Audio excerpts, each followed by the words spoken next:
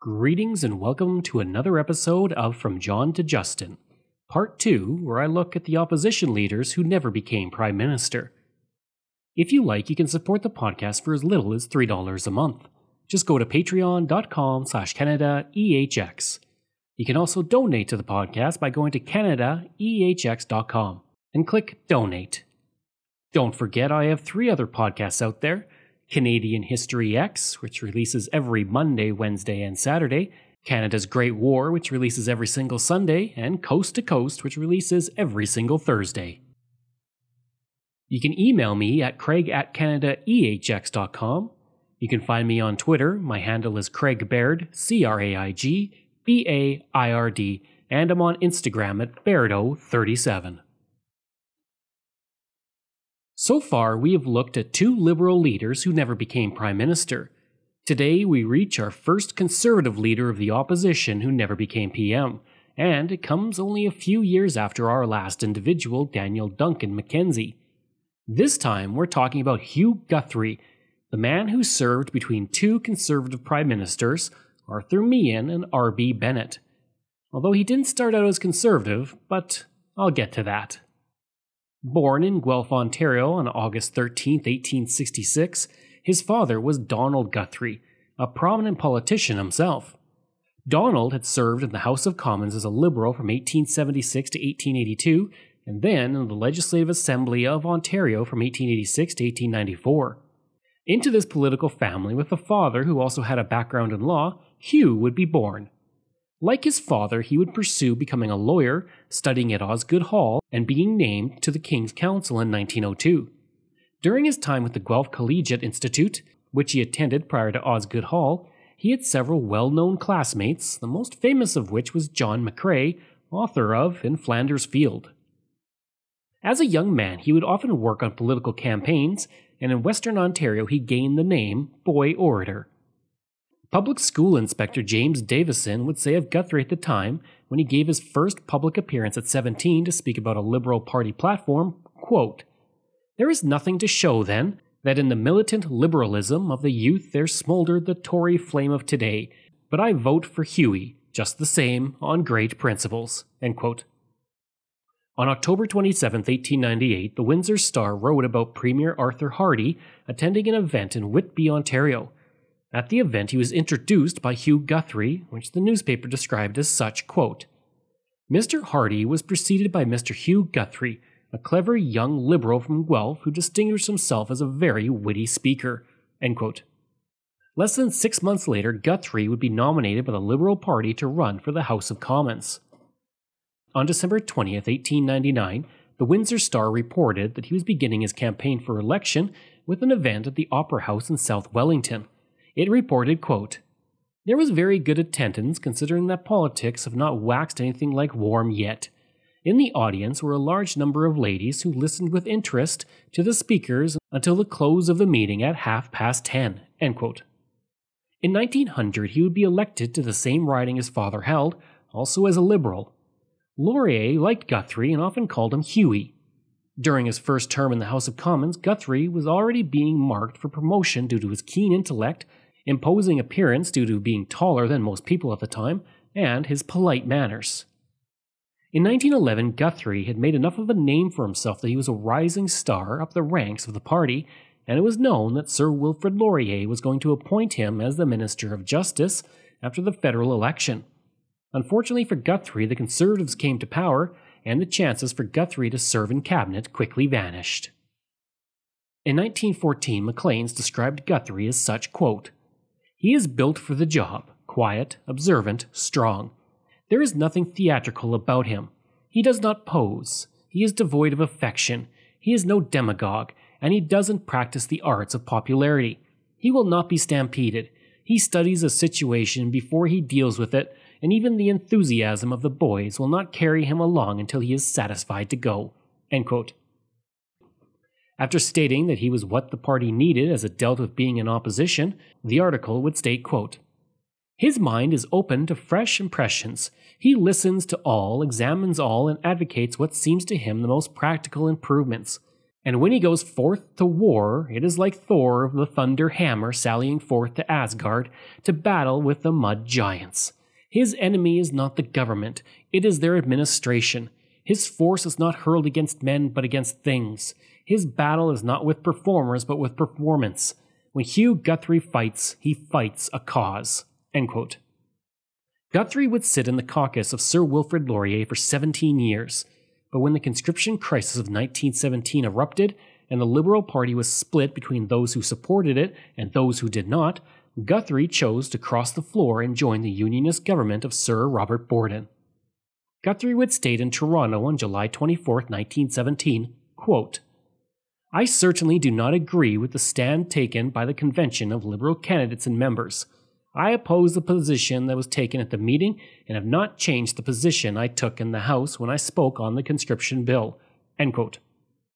Guthrie felt that there were many young men in cities and towns who would never be reached except by a conscription measure, and he urged leaders to try again for a coalition government that would support conscription. As a prominent Liberal who had crossed the floor, he was rewarded with the post of Solicitor General in the Unionist Party.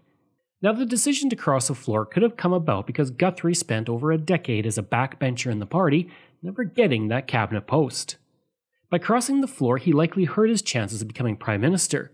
In 1914, he had been considered to be the natural successor to Laurier, who would pass away in 1919. Of course, Guthrie was highly patriotic, and he supported all the government measures, he made recruiting speeches, and he did everything within his power to get the country behind the war effort. He was the first Liberal in Parliament to break with the party over conscription. He would stand in Parliament and even make a speech calling for a coalition and conscription, and as a prominent member of the Liberals to break with the party, he was quickly followed by others who supported conscription but worried about breaking from Laurier.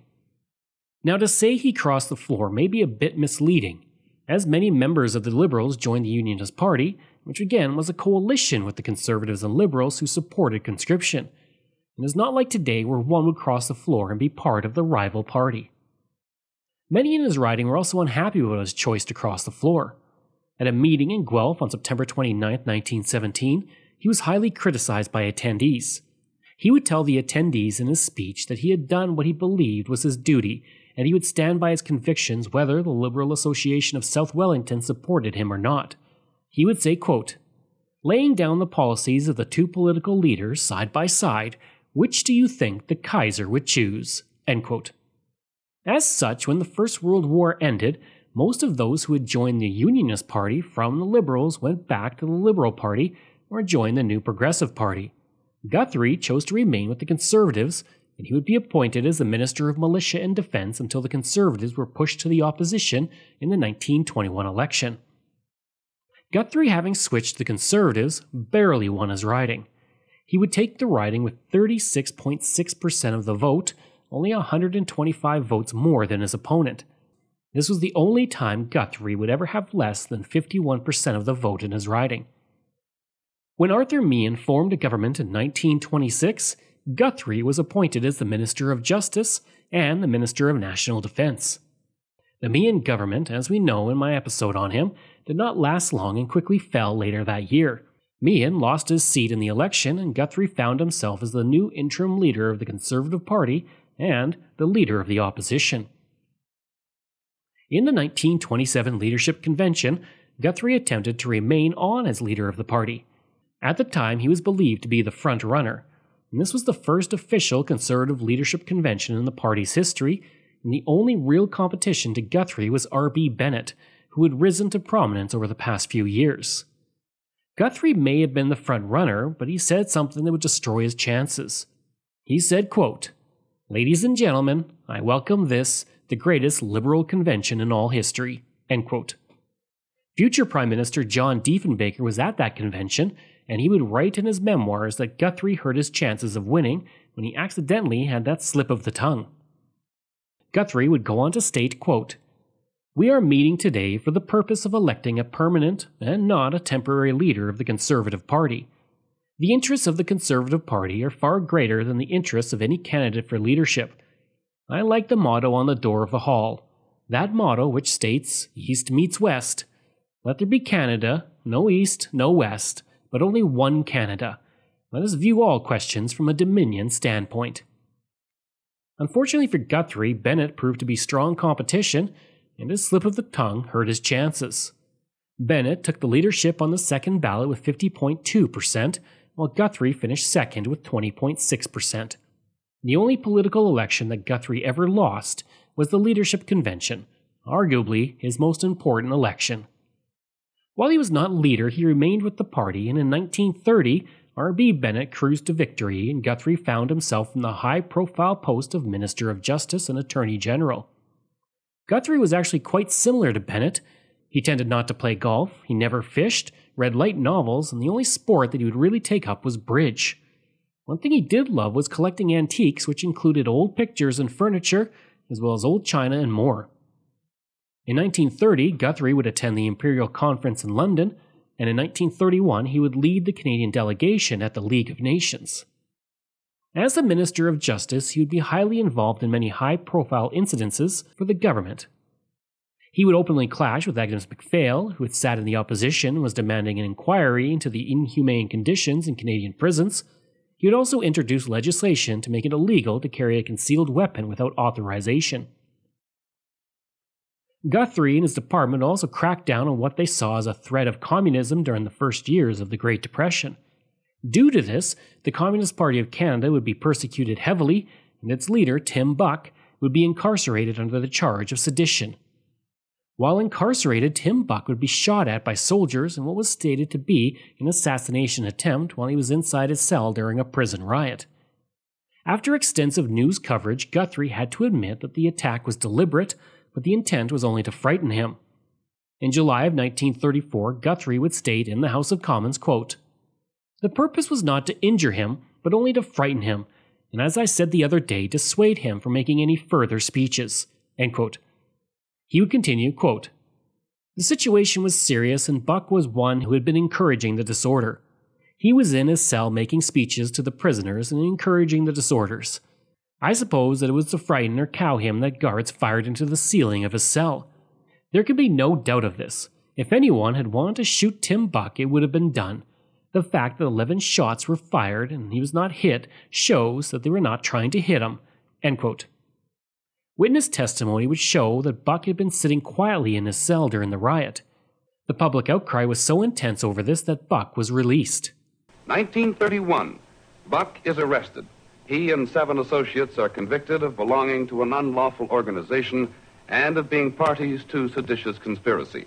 Buck goes to Kingston Penitentiary for 5 years. 1932.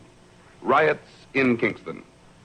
Tim Buck's role in organizing the penitentiary violence isn't clear even yet. The investigation did disclose that 2 guards fired 5 shots into Buck's cell as he stood shouting at the height of the unrest. They missed. The kinder conclusion was that the guards wanted to frighten Buck. The other conclusion, attempted murder. Whatever the truth, Tim Buck was fast being made something of a martyr. The Canadian Labour Defence League claimed 200,000 names on a petition to free him. November 1933, Buck is released triumphant. 17,000 persons attend his first public appearance. In 1935, unemployed men in British Columbia deserted their relief camps with the intention of going to Ottawa on freight trains to pressure the government to improve pay and conditions at the relief camps. Bennett and his government did not see this as a group of unemployed men looking to make things better. He and his government, including Guthrie, saw this as an insurrection and they acted as such. Guthrie would speak in the House of Commons stating that the protesters, quote, "were a distinct menace to the peace, order, and good government of Canada." End quote. Once the protesters reached Regina, Guthrie had the trek halted, and the RCMP would use tear gas and guns to break up the trek when the men reached Regina. Exits out of the city were blocked, and on July 1st, 1935, during a peaceful rally, police moved to arrest protesters, resulting in dozens of injuries and 1 death. Guthrie would state in the House of Commons that the RCMP did not fire any shots, which was untrue, and the crowd were agitated and armed with sticks and rocks and attacked the Regina City Police, and the strikers had fired shots at the police and the city police returned fire. Guthrie would also deny in the House of Commons that there had been an order put in place to prohibit any gifts of money, clothing, or food to the Regina Relief Camp strikers. I did an episode on the On to Ottawa trek, and you can find it on my website. With so much of the public against him, Guthrie would choose not to run in 1935, and this was probably a good idea as the Liberals and William Lyon Mackenzie King roared back to victory. He would then take on the position as the Chief Commissioner of the Board of Transport Commissioners. He would journey to Montreal in November of 1939 to preside over a hearing by the Board of Transport Commissioners when he started to feel ill, and he would return home. He would eventually be taken to the hospital, but little could be done for him. Guthrie would die at the age of 73 on November 3, 1939. Sir Thomas White, finance minister during the First World War, would state, quote, Mr. Guthrie was a veteran in Dominion politics and an exceptionally able parliamentarian. He was an eloquent speaker on ceremonial occasions and a particularly effective debater in the House. He was popular with all his fellow members, and his passing will cause widespread regret. End quote. R.B. Bennett would say of his friend, quote, He is a most distinguished parliamentarian, a wise and capable counsellor, and an able administrator. He has served Canada through 39 sessions of Parliament and is by training and temperament eminently qualified for his work. He has a great capacity for friendship. End quote. And Arthur Meighen would state, quote, His capacity both as a parliamentarian and administrator was greater than the public in general estimated. He handled all tasks with ease and dispatch. I remember particularly his speech in the Commons in 1917, calling for the formation of a union government. There has never been no finer a speech delivered in that house. End quote. I hope you enjoyed that episode and my look at Hugh Guthrie. And if you did, please leave a rating and review. If you like, you can reach me through email at craig@canadaehx.com. You can also visit my website where you'll find hundreds of articles on Canada's history as well as all my podcast episodes. Just go to canadaehx.com. And don't forget, you can support the podcast through Patreon. There are multiple tiers to choose from, all with great benefits.